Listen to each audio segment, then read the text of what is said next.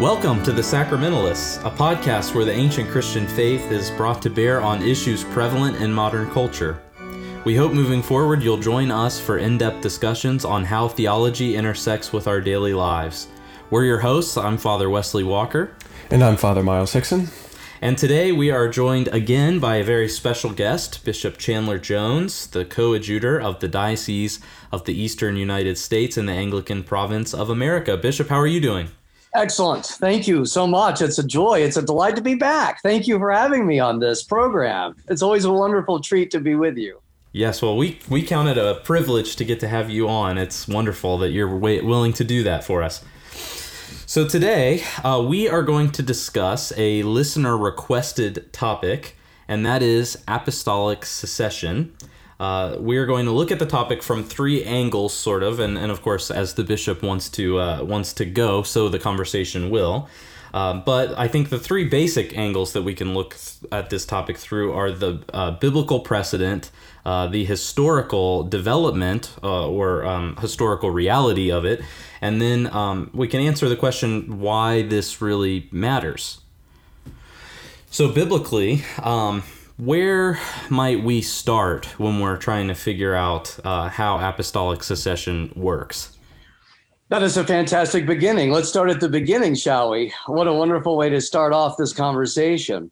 When you consider apostolic succession, we go to the person of the Lord Jesus Christ himself, who was sent by the Father, from the Father, with a mission to save the world.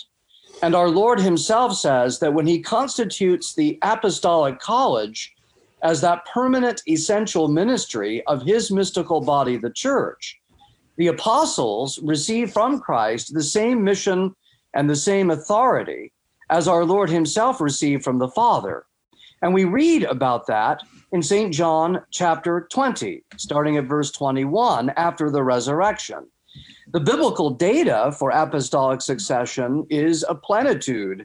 It's a plethora. There are lots of references to not only the practical existence of apostolic succession, but its institution from the Lord Jesus Christ himself.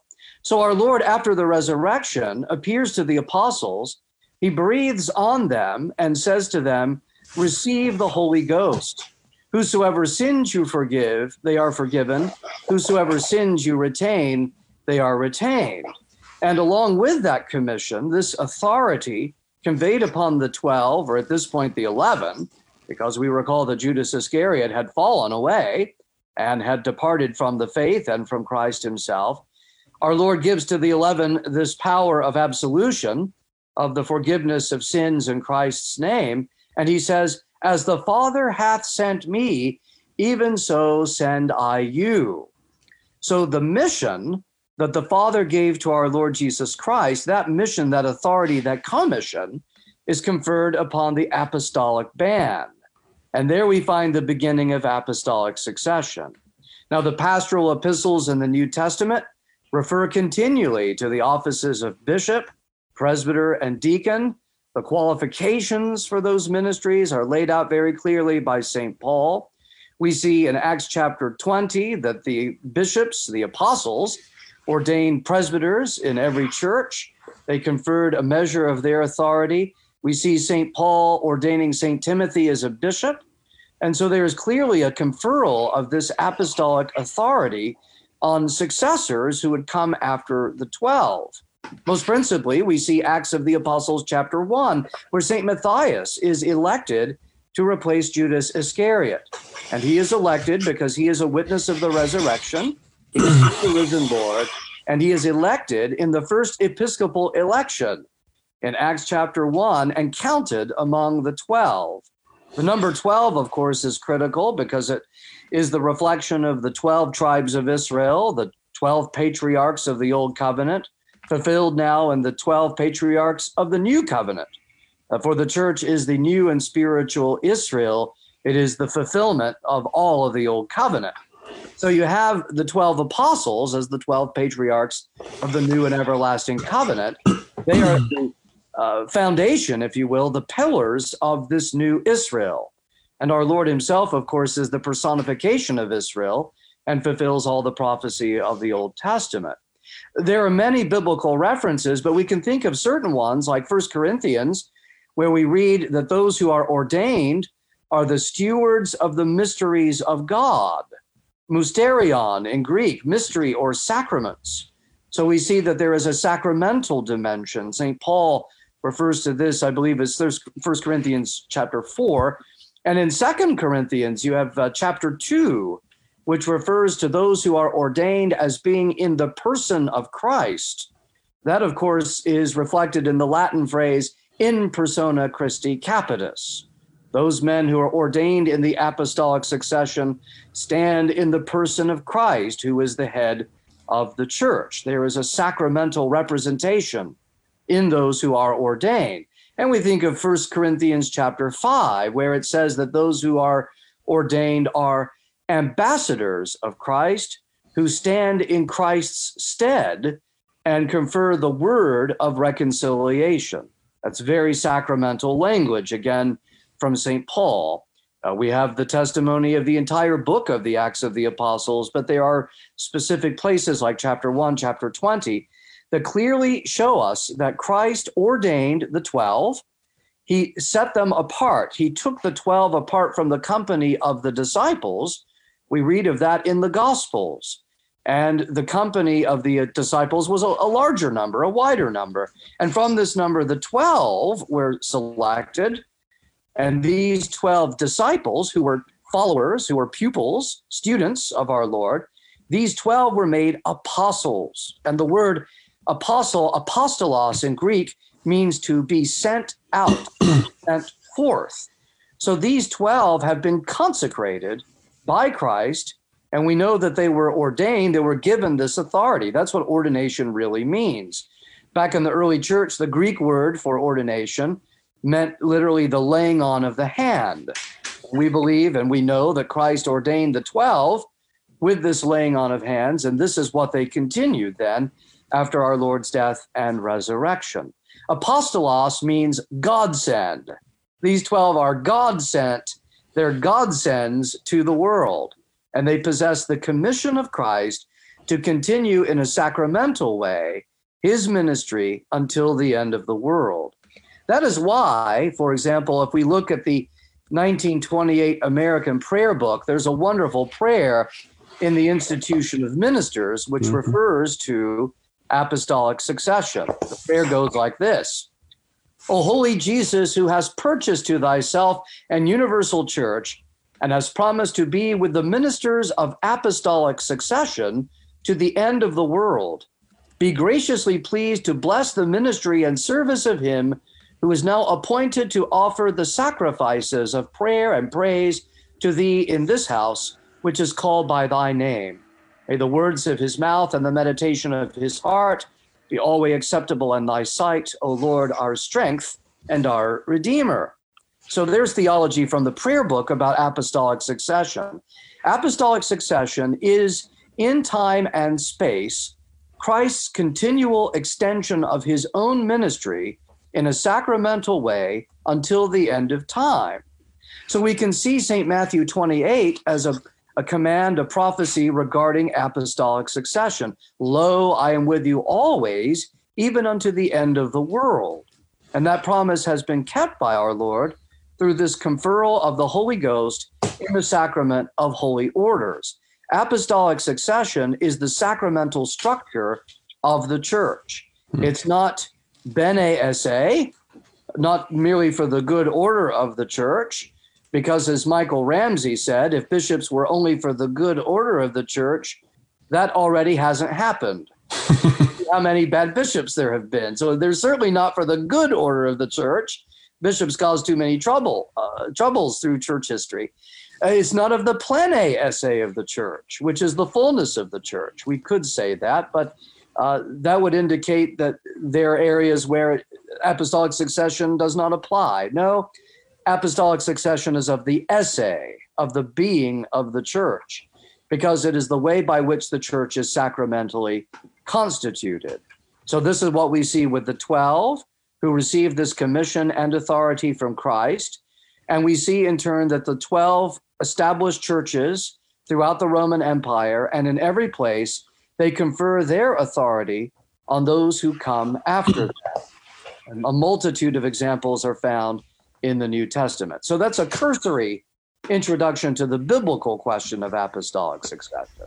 So one clarification question for people that might be helpful is in, when we get away from the sort of Bene Esse view and we're saying, no, the episcopacy in apostolic succession is actually essential for the church to be the church, the pushback will be, well, that means you're unchurching all the other traditions, Presbyterianism, Lutheranism, the Baptist tradition, etc.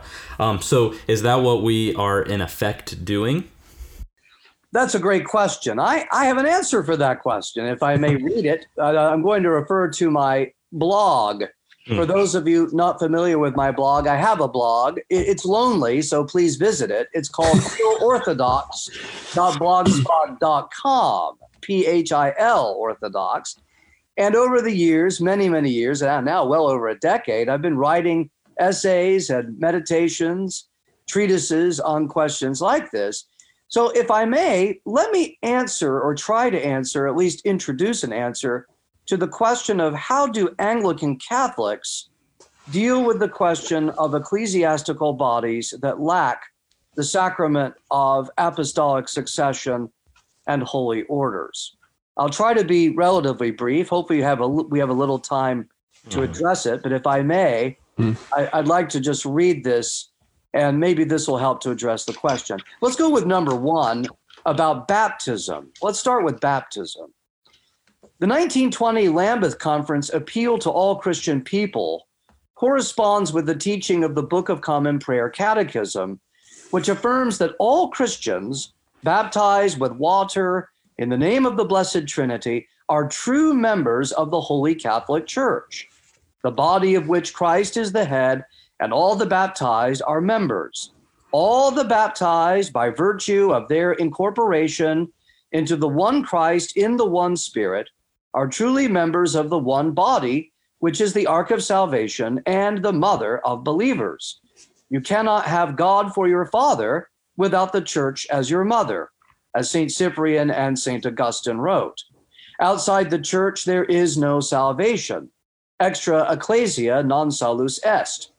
Thus, although individual Christians may lack full sacramental communion with the visible Catholic Church as constituted by Christ and the apostles, they still possess integral membership in the body of Christ by virtue of their sacramental identification with Christ the Lord. Anglicans thus simply say that all baptized Christians, the fides, the faithful, are members of Christ and hence members mystically of his church. This is, in essence, the teaching of St. Stephen I of Rome and of St. Augustine. Baptism conferred outside the visible sacramental communion of the great church is still a true valid baptism because it orders the person so baptized to the Catholic Church, whether they fully acknowledge it or not. All baptized Christians, according to the prayer book and the Lambeth Conference, are in some sense in the church. Upon reception into the Catholic Church by confirmation, the baptism received by one outside the great church is perfected and fulfilled, and that it flourishes in its proper context, which is communion in the fullness of the body. So we don't want to get ahead of ourselves and start saying that we're unchurching people who may belong to ecclesiastical bodies that lack holy orders and apostolic succession, because the first thing we want to say is that they are true Christians and they've been baptized into Christ. And as long as they have a true Trinitarian baptism, they have in a real way been incorporated into the Lord Jesus and made members of the one mystical body of Christ, which is the Catholic and Apostolic Church. My primitive Baptist grandmother was a Catholic, whether she acknowledged it or not, or recognized it or not, because she was baptized and had a true baptism. So that's what we want to say about individual Christians. However they may be baptized, if they are baptized into Christ, then they have a share in the mystical body. The visible sacramental communion of an individual Christian with that body may be impaired, but nevertheless, there is a true baptism.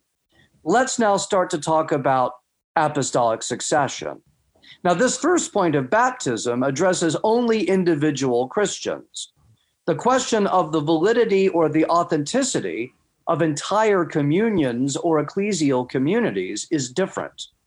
The Anglican starting and ending point for this question must surely be the rule of ordination and consecration found in the preface to the Ordinal of 1662, which rule is still authoritative in the Anglican tradition today.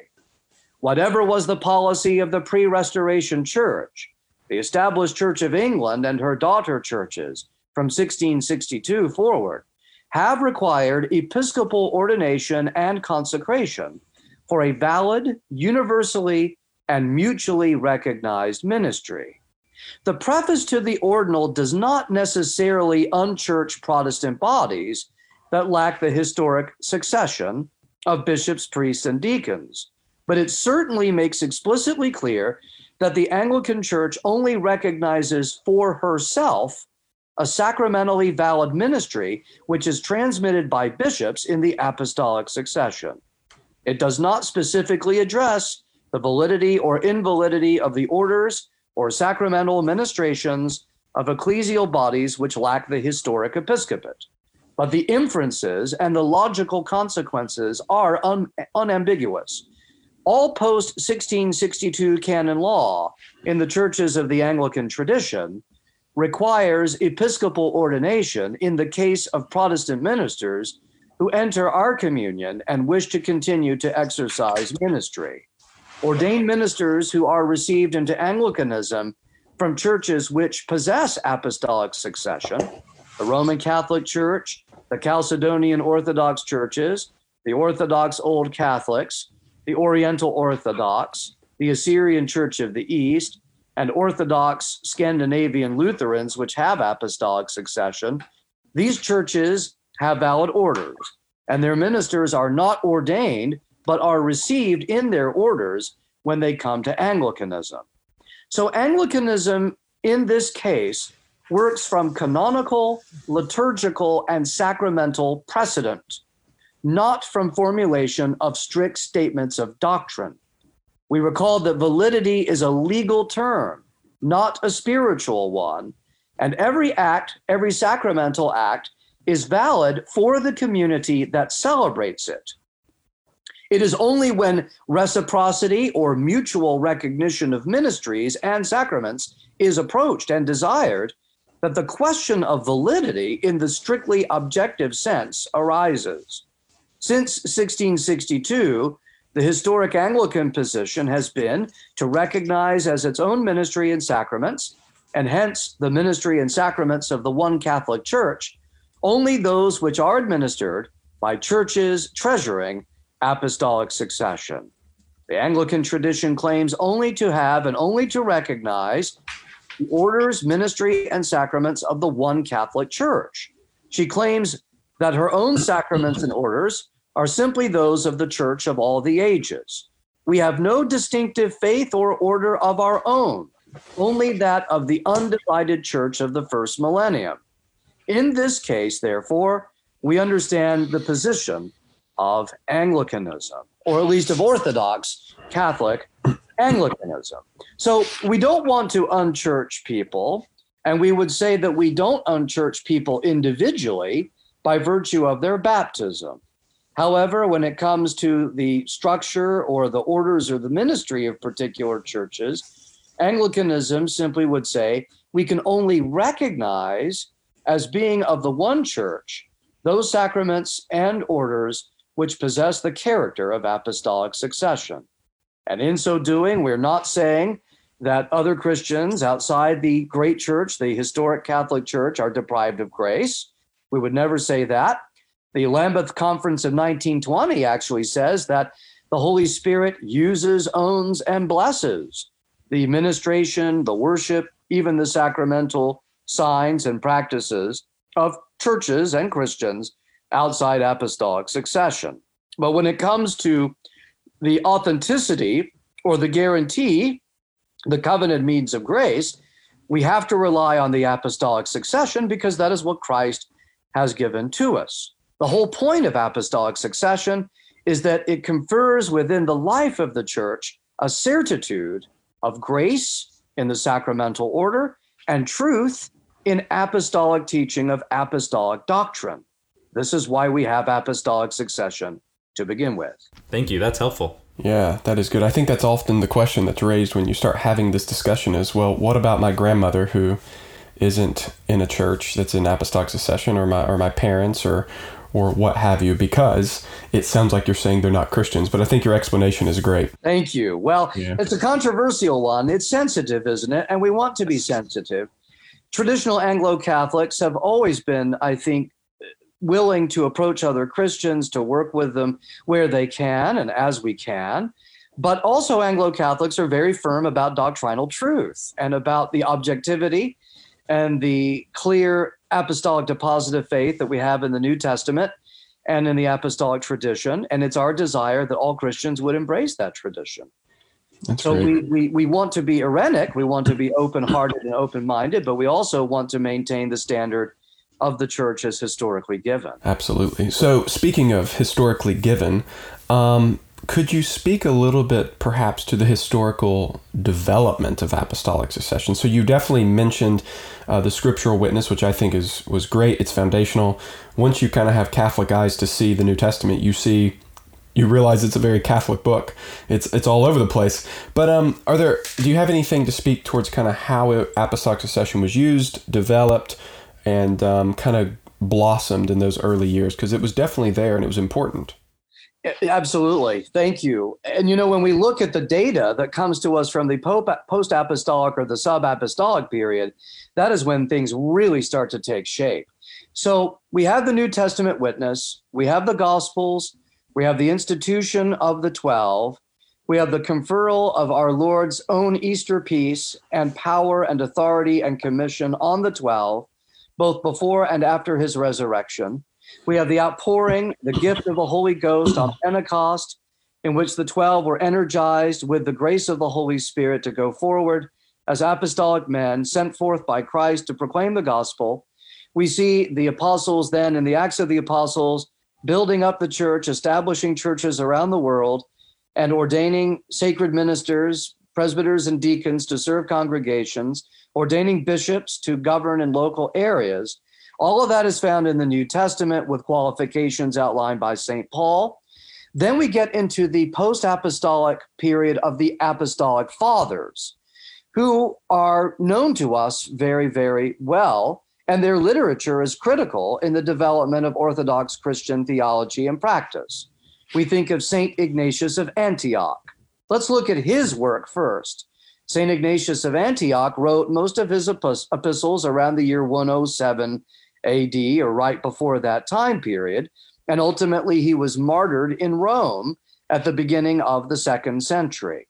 St. Ignatius of Antioch is the successor of St. Peter in the See of Antioch, and he knew very well those who knew the apostles, who had worshiped with the apostles, who had been taught by the apostles. There's a tradition that Ignatius of Antioch was the child that our Lord picked up when he gave the wonderful statement, "Suffer the little children to come unto me and forbid them not, for such is the kingdom of God."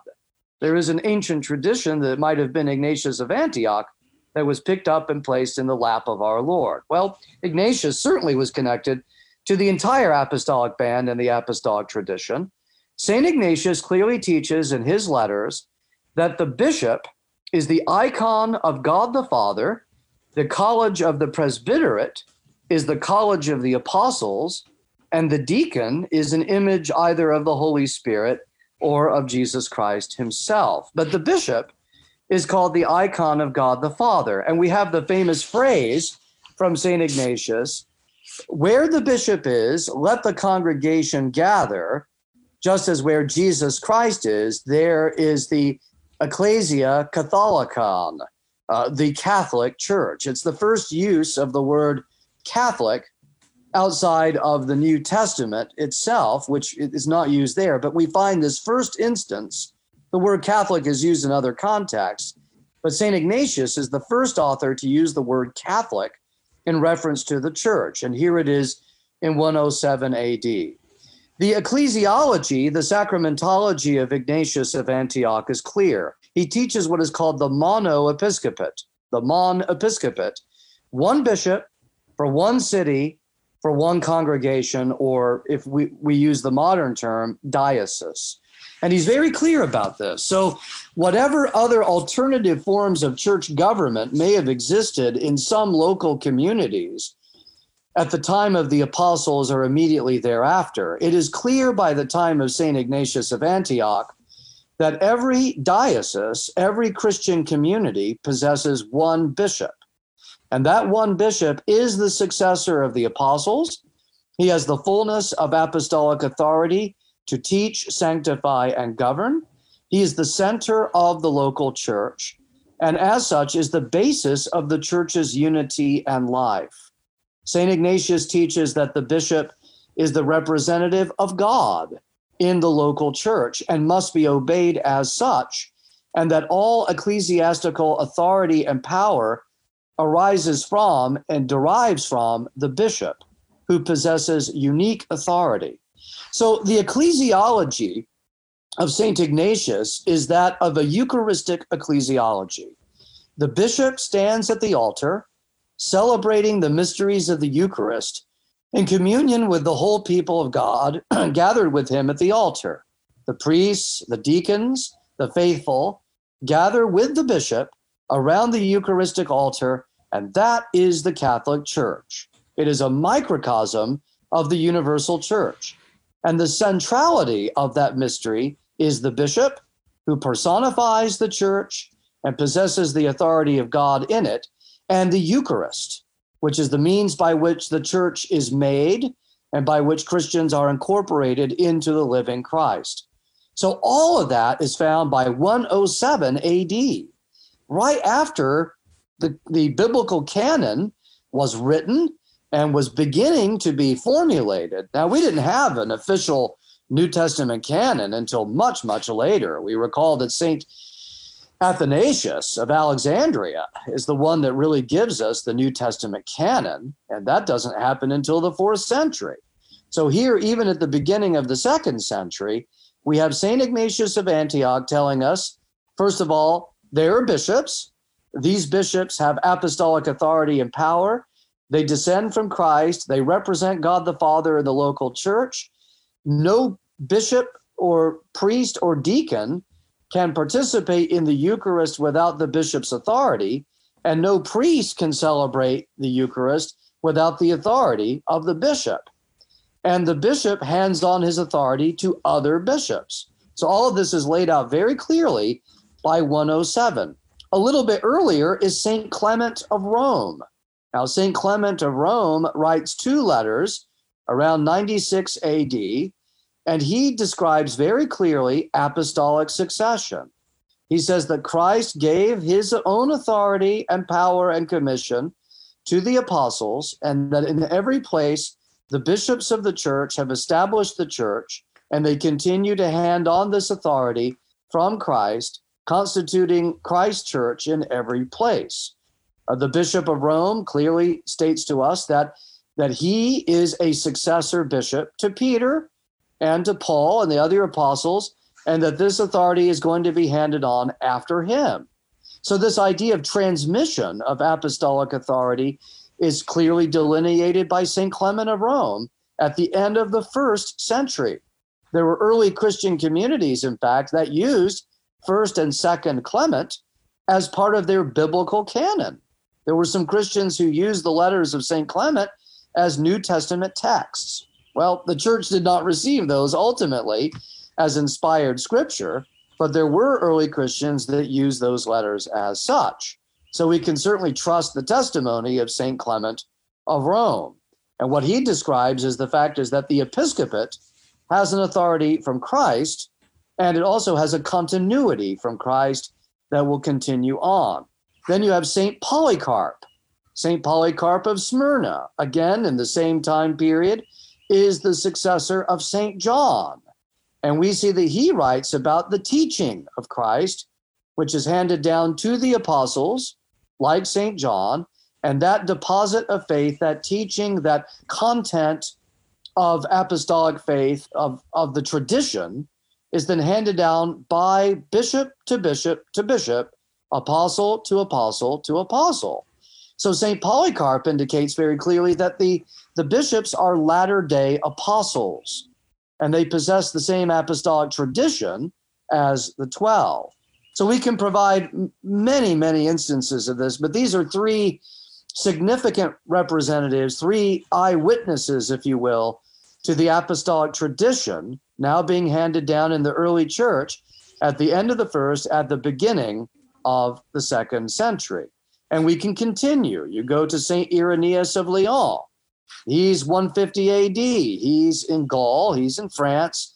And he says the apostolic succession is the guarantor of Orthodox Christian doctrine. The heretics can't trace the line of their ordination. Heretics invent new doctrine, invent new schools of doctrine and new movements of theological teaching, but they don't have apostolic tradition to back it up. And the way that we know that they can't back it up is they don't have apostolic bishops in their line of teaching office. So apostolic succession is not only about the sacramental conferral of grace in the sacramental life. It is about the conferral of the authority to teach the gospel. And this is why, even to this day, bishops have a chair.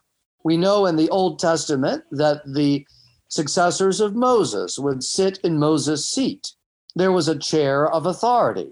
And the rabbi, the one who succeeded Moses, who had the prophetical office of the church, such a man would sit in a chair of authority. He would teach from Moses' seat. Our Lord himself says that. In the New Testament, the teaching office is also in a chair, the cathedra or the cathedra, the apostolic throne of the bishop. This is why we have the chair of the bishop, the cathedra, in a cathedral, which means that the church in which that seat is located is the house, the home of the seat. So a cathedral is where the bishop's seat or throne is, his chair. And from that chair, he teaches. He teaches because he has what St. Irenaeus of Lyon calls the charism of truth. That is, the apostolic succession confers by the Holy Ghost on a bishop the authority to teach in the name of Christ and the church, a charism of truth. It's a gift of the Holy Spirit conferred in ordination, apostolic ordination. So there is a teaching office in the church, and only those bishops who trace their apostolic succession of office, apostolic succession of teaching order, only they have the authority, the legitimate authority, then to teach the gospel. You see, the New Testament has no idea of freelance Christianity. The New Testament ecclesiology is the mystical body of Christ. It is the kingdom of God. Christ is the king, and the vice regents of this kingdom are the apostles. They possess the authority of Christ, who is prophet, priest, and king, and that authority inheres in the life of the church. The church is not a democracy. The church is not a voluntary association. The church is a hierarchy. It descends from Christ and the 12. And so what the early witnesses of the Christian faith teach us in the first 2 or 3 centuries is that the church is a visible, sacramental society. It is an institutional structure, yes, but beyond that, it is a sacramental, visible reality which has Christ as its center and its head, and the 12 apostles, who are the foundation of the church, like the 12 gates or the 12 pillars in the book of Revelation. The 12 apostles confer then the authority of the apostolic ministry throughout the church. So in a real sense, the church is founded on Christ, who is the rock. It's also founded on the rock of the apostolic tradition. You know, this is what our Lord means in St. Matthew 16. Thou art Peter, and on this rock I will build my church, and the gates of hell will not prevail against it. I will give you the keys of the kingdom of heaven. Whatsoever you loose on earth will be loosed in heaven, and whatever you bind on earth will be bound in heaven. That is the apostolic authority of Peter. And as St. Cyprian of Carthage says, that authority given to Peter is shared by every bishop. That wasn't uniquely given to St. Peter. We read later in St. Matthew 18, that's given to all 12 apostles too. So the office of Peter, the rock, is found in every bishop. And therefore, the apostolic succession is not only about the sacramental order of the church, it's about the authority of the church authentically, genuinely, and truly to proclaim and teach the content of Christian faith, which is a saving faith. It's salvific. The church has the teaching office of Christ. Because that's a long-winded answer to your wonderful question. Well, actually, it raises another question. One of the listeners asked on Facebook, and I think this is a good place to ask it. So he would like our thoughts on what we ought to think about bishops who have the right pedigree, that is, they can trace their lineage back to the apostles, but fail to guard apostolic teaching. And he makes the point that most Anglican bishops in the West would fail this test today. And so how do we think about that? Obviously wanting to maintain orthodoxy being one of the roles of the bishop, but also wanting to avoid the heresy of Donatism. Absolutely. Donatism. Because Donatism postulated that one would lose the grace of the sacraments by virtue of apostasy and heresy. And St. Augustine vigorously opposed this heresy because he said that the validity of the sacraments depends not upon the moral worthiness or character of the minister, but on the promises of Christ and the institution of Christ in the sacraments. And of course, St. Augustine was right, because if any sacrament depended for its validity, its sacramental effect, efficaciousness, if it depended on the moral worthiness of the minister, then we would never have any certainty that any sacrament was valid. At that point, the entire sacramental life of the church is thrown into chaos and confusion. So St. Augustine is certainly right about that. There is a slight difference here when we're talking about the authority of bishops, because the bishop is consecrated and receives a sacrament of consecration from Christ through the laying on of hands by the Holy Spirit to both sanctify, teach, and govern on one hand, and to be a living witness of the resurrection of the other. We think about how the bishops of the church were constituted by Christ in the beginning with the apostles. They were witnesses of the resurrection, eyewitnesses. This was the major qualification to be consecrated an apostle by our Lord. And along with that was the testimony and the witness of apostolic doctrine and teaching, which is based in the life, death, and resurrection of Christ. They are witnesses of the resurrection and the truth of the gospel, that forgiveness of sins is to be preached throughout the world in Christ's name, because Christ is the one who is raised from the dead, who is the judge of the living and the dead. And it is only through Christ and in Christ that salvation is extended through repentance to the ends of the world. So there is this extremely important theological and moral character, and a character of salvation in the content of what is being preached and taught. Now, an apostate bishop really cannot be said to have apostolic succession. We can say this much about apostate bishops or heretical bishops. How do we treat them? Their sacramental ministrations may be valid, right? Because Donatism is a heresy. It's been roundly condemned by the church. St. Augustine led the charge against it, and rightly so. So an apostate or heretical bishop may hold to false doctrine, false teaching, but he can still be validly consecrated and therefore validly celebrate sacraments. He would be capable, under certain circumstances, of validly, of course, baptizing, because anyone can validly baptize as long as they use the Trinitarian formula and intend to confer Christian baptism. So that doesn't require very much. An apostate or heretical bishop can validly ordain and consecrate. But what we would say about that bishop is he no longer possesses apostolic succession in the office of the apostles for teaching the gospel. And as such, he has abandoned the Catholic faith and he possesses no genuine authority.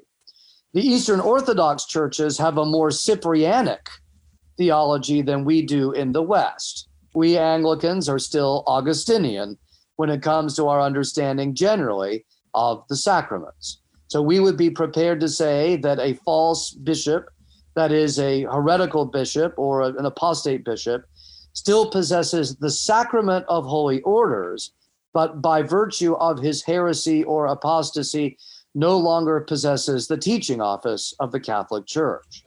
In the Eastern Orthodox tradition, the bishop would no longer have apostolic succession at all, and his ordinations and consecrations would be invalid. We don't go that far, although I think the Orthodox here probably have a point. So we see these issues a little bit differently between East and West. The majority of so-called Anglican bishops in the West would fall under the category of either heretical or apostate. Heretical means that they have denied some essential aspect of the Christian faith as revealed by Christ as dogmatic truth, or apostate, which means that they have generally abandoned the Christian religion. Most so-called Anglican bishops in the Western world fall into one of these two categories. We, traditional continuing Anglican Catholics, would not even give the name Anglican to such bishops. We would say that they're not actually Anglicans because they've ceased to be a real living part of the Catholic Church. And the Anglican Church is a living branch of the Catholic Church. So we might say they were pretending to be Anglicans or sort of quasi-Anglican, which is why it's very important for all of us to find real, authentic Anglican bishops who stand in the apostolic succession, who teach the fullness of the Catholic faith, of the 7 ecumenical councils, and who possess an unbroken succession from the Church of England in the days of her orthodoxy, which has now been some time ago. So that's an important reminder for us. Yes, that's really good. I was wondering, too, if we could circle back to something you said in answer to the last question that I asked before this one, where you had talked about all the apostles having the same authority that was given to Peter, the rock. Obviously, as Anglicans, we don't have the papacy, but Roman Catholics will talk about papal succession, where we talk about sort of a more broader apostolic succession. Could you just elaborate on the distinction between our approach and their approach? Yes, absolutely. This is one of the things that led to the instinct of Roman Catholics, the desire of Roman Catholics to try to find a way to declare Anglican orders invalid in the 19th century. Because in the 16th century, apostolic succession continued in an unbroken manner in the Church of England without a papal mandate. There was no mandate from the Pope to consecrate bishops in the Church of England. We had valid and apostolic bishops, and they consecrated new bishops. We think of 1559, Matthew Parker was consecrated as the Archbishop of Canterbury by 4 bishops, all 4 of whom had apostolic succession, but there was no papal mandate. We didn't ask the Pope for permission to consecrate the Archbishop of Canterbury. So the Roman Catholic Church was angered by this. It was irritated and sought, therefore, over time to sort of find a way, if they could find a loophole, to say that our orders were not valid. And then they invented the fiction of apostolic écure in 1896 to declare that our orders are not valid. But this goes to the point that in Roman Catholic ecclesiology, the Pope really is the super bishop. Now, this contradicts the teaching of St. Gregory the Great, who in the late 6th, early 7th century said, there is no bishop of bishops. There is no supreme bishop in the church. Those were the words of St. Gregory the Great, who was himself the Pope of Rome. The ancient tradition, which is shared originally by the Roman Church, the Eastern Orthodox Church, the Anglican Church, is that the apostolic succession is an undivided episcopate. And this refers to the theology of St. Cyprian of Carthage, who lived and taught in the 3rd century. The apostolic succession is a college. It is a college of apostolic bishops in communion with one another. This collegiality, this college, this unity of bishops is reflected by the fact that in the New Testament, there is not merely one apostle, but 12. And the 12 share an undivided apostolic episcopate. That is, episkopos, overseer, supervisor, apostolic, those who are sent forth, sent out by Christ. And so the chair of Peter is an undivided chair, St. Cyprian says. The office of Peter is an undivided office shared equally by all of the apostles, and therefore all the apostles are Peter, all the apostles are James, all the apostles are John. They share equally in the apostolic succession with no differentiation in its sacramental power or teaching authority and office. So it is the college of apostolic order that leads to the conciliarity of the church. We clearly see in the New Testament, in the post-apostolic period, if you will, the age of the apostolic fathers, of the sub-apostolic period, that the church was governed by the college of bishops. We have conciliarity, we have councils. Acts chapter 15, the first major decisions made by the apostolic church, both in terms of doctrine and discipline, were rendered at a council of the apostles. All the apostles came together. So from that time forth, it has been understood that the episcopate exercises the teaching office of the church individually as the bishop, as the father, the shepherd, and the teacher of the diocese, yes. But on a grand scale, on a universal or Catholic scale, the authority of the episcopate is exercised in conciliarity in councils, the supreme manifestation of which would be the 7 ecumenical councils of the undivided church. Now, when we look at the Roman Catholic Church, we see the evolution of papal supremacy over time. In the beginning, the Bishop of Rome was seen as the successor of St. Peter and St. Paul in the See of Rome. Then eventually it was decided that the bishop was the vicar of Christ. This title, of course, is true of every bishop. Every bishop is Peter. Every bishop inherits the fullness of the apostolic authority from the 12. Every bishop is the vicar of Christ, that is, the sacramental representative of Jesus Christ on earth in his own diocese. He's a sacramental representative. Eventually, the Bishop of Rome wanted to say that he was the vicar of Christ in a unique sense, in an exclusive sense that excluded other sees and other bishops. Eventually, this would grow and grow, and finally then, in 1870, you find at the First Vatican Council that the Bishop of Rome declares that he possesses universal authority over every Christian, which is called universal jurisdiction, universal immediate jurisdiction, and possesses infallibility, in which the Bishop of Rome can teach officially from the chair of Peter in an infallible way, both in faith and morals.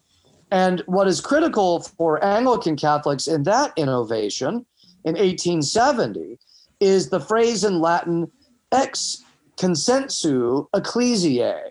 That is, First Vatican Council says that the Bishop of Rome can teach infallibly on faith and morals in an official capacity beyond or outside of the consensus of the church.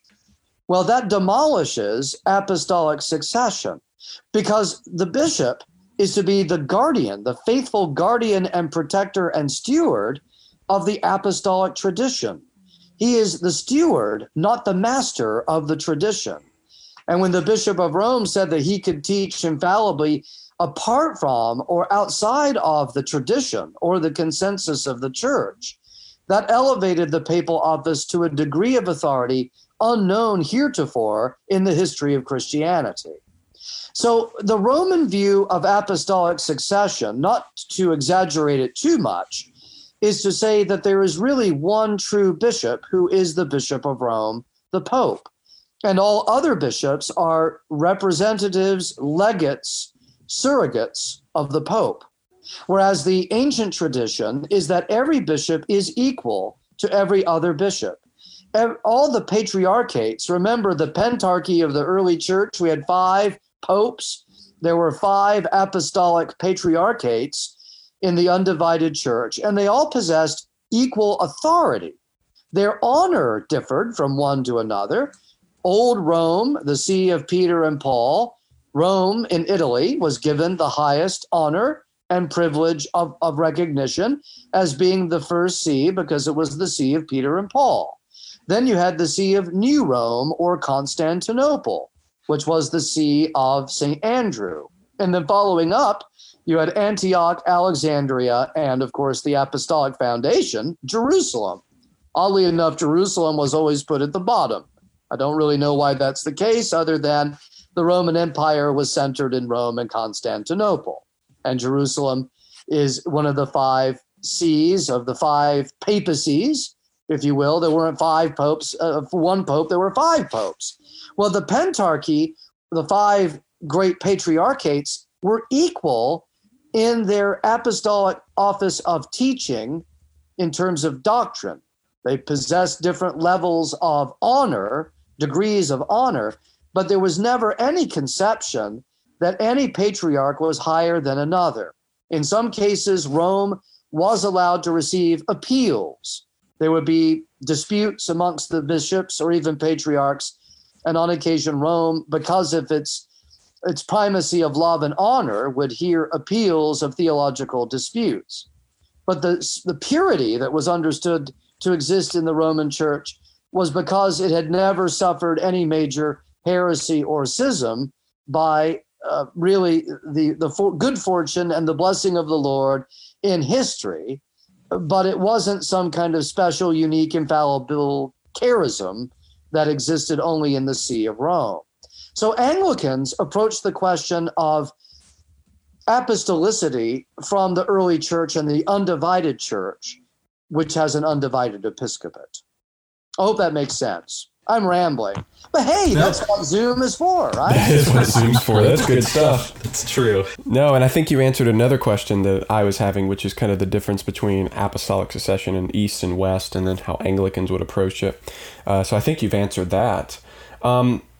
Should Father West, do you have anything else right now? Well, I was thinking we could probably go ahead and start bringing the conversation to a close. Yeah, that's what I was thinking. So obviously, I think we can all agree that apostolic succession matters.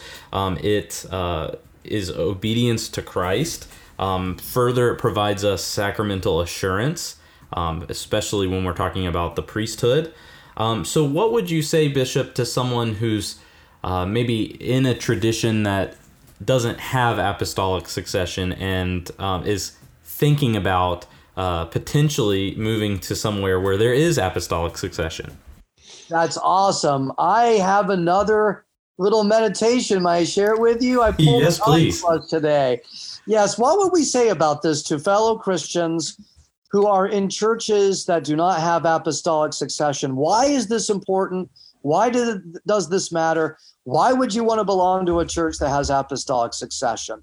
Well, before I read my little statement about this and try to explore those issues, let's also point out the Eucharistic nature of apostolic succession. We want to belong to churches where we know that the greatest gift that it was ever conveyed on mankind is conferred to us in a guaranteed way, and that is the Holy Eucharist. That is the true body and blood of Christ in the Blessed Sacrament. It is the person of Jesus Christ, his entire person, one true person of God the Son, with 2 natures, human and divine, under the form of bread and wine, body, blood, soul, and divinity. The Eucharist is Jesus Christ. The greatest calamity of the Reformation was that there were so many groups of Christians who, through no fault of their own, were separated from the sacrament of the altar because our Lord Jesus gave the apostles the power and the authority and the commission to represent him at the altar and to confect and consecrate his living body and blood in the Blessed Sacrament. And the tragedy, the greatest tragedy, I think, of the Reformation was the separation of so many Christians who loved Jesus and faithful to him, but they were separated from the altar and from the gift of the Eucharist. which is the sum and summit of the Christian life, the apex of Christian being, of living, of worshiping, as we are united to our Lord in his true substantial presence in the Blessed Sacrament. So that alone would be, I think, motivation for coming on board. This is why I did it when I was a teenager. I was starving. I was hungering and thirsting for the Eucharist. And that longing and desire for Christ in this most marvelous way is what led me finally to embrace the Catholic and Apostolic faith, so that I could have our Lord given in this most marvelous, most magnificent, most magnanimous of all gifts, which is our Lord in his body and blood.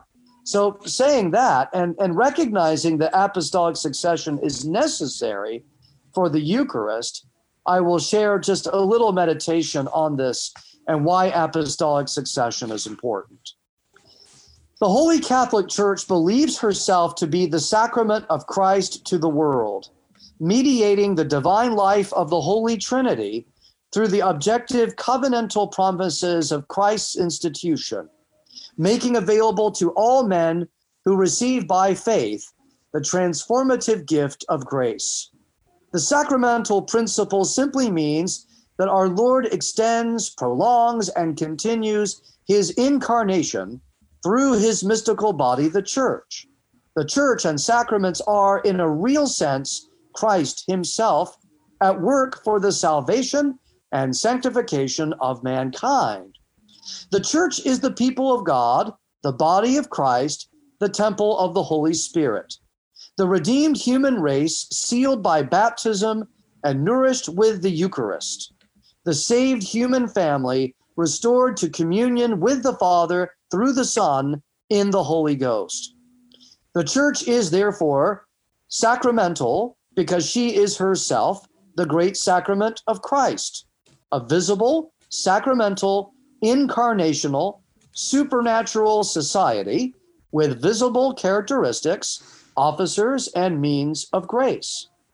Apostolic succession is the sacrament that guarantees that the Church and sacraments, as instituted by Christ, are administered by and through Christ with his own personal authority and commission. Only the apostles and their successors have directly received from our Lord the power and authority to do and to effect what Christ commanded them to do. Apostolic bishops and priests are the ministers of Christ and the stewards of the mysteries of God. They are the ambassadors for Christ.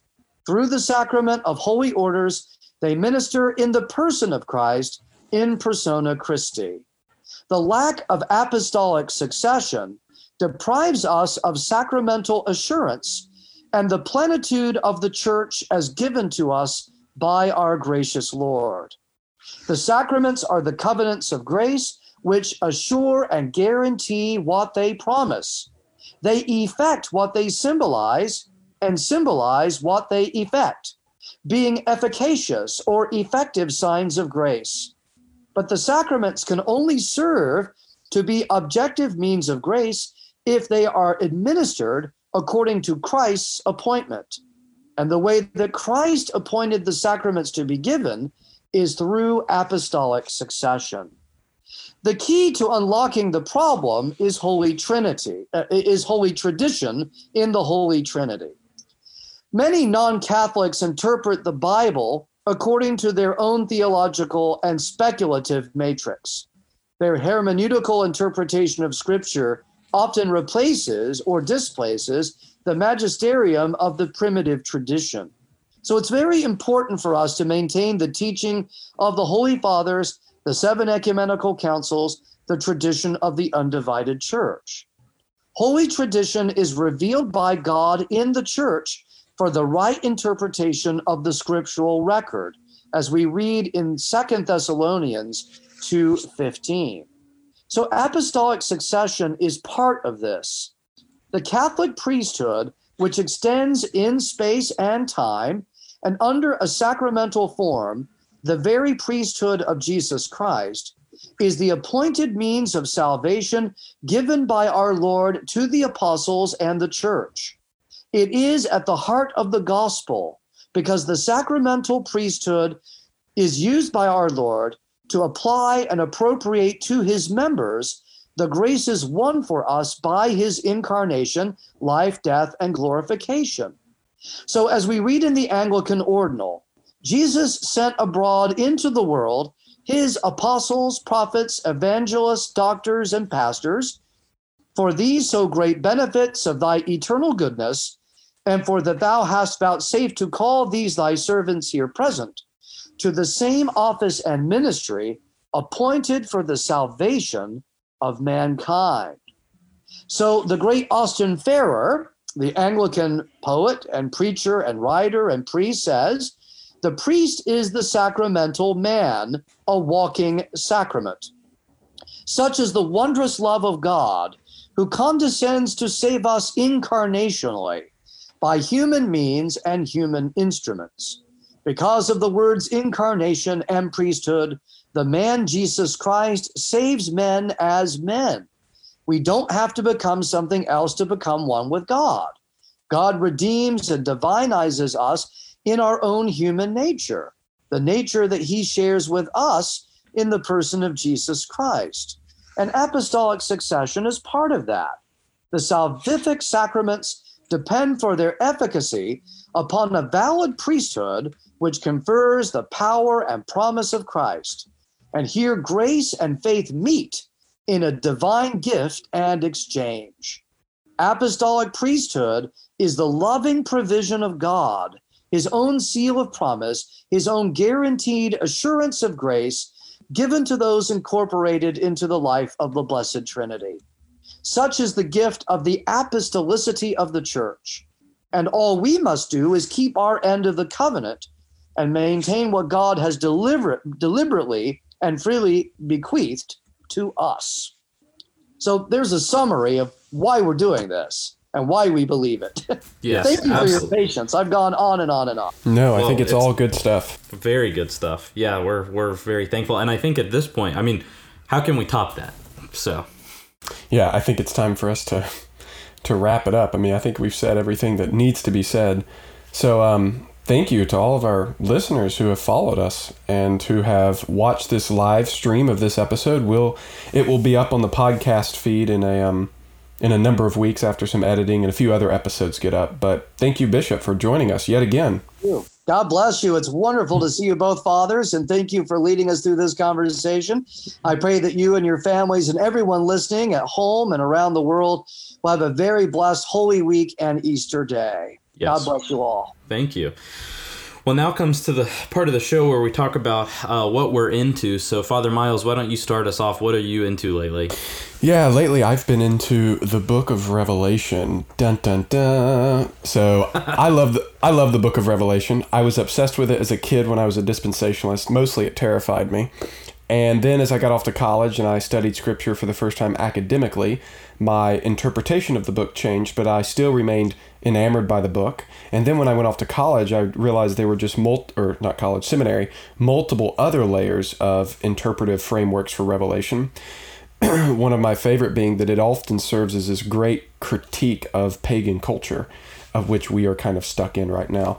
So Revelation's always been fascinating to me. So just before everything shut down because of COVID-19, I had begun a Sunday school class through the book of Hebrews. We had gotten one lesson in, and then this happened. And after talking to some people in the parish, they said, we really want that to continue in person, so let's just postpone it until pandemic's over. So I thought, all right, what sort of teaching could I give my people?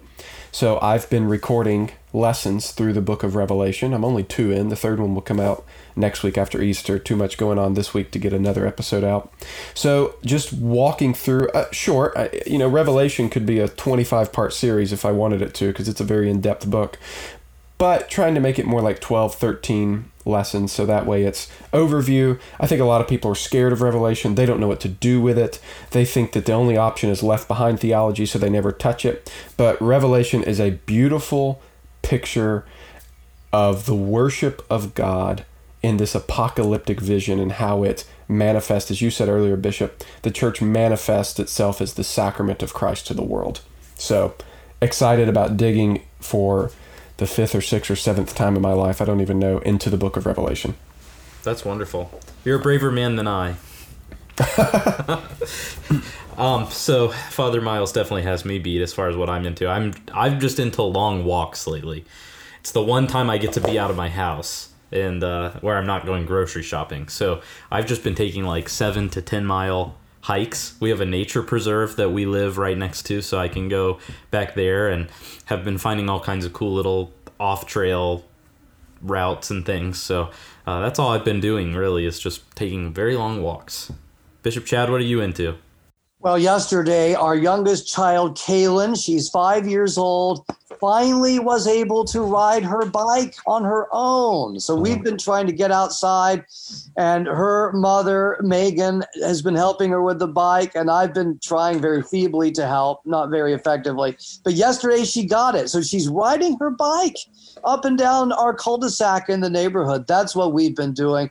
We've been trying to get outside more, watch TV and news less, and just enjoy being in God's good creation, and just trying to relax and not get too caught up in so much fear and anxiety that we all face with this stay-at-home process that, was starting to wear on some nerves, frankly. Yes, for a lot of people.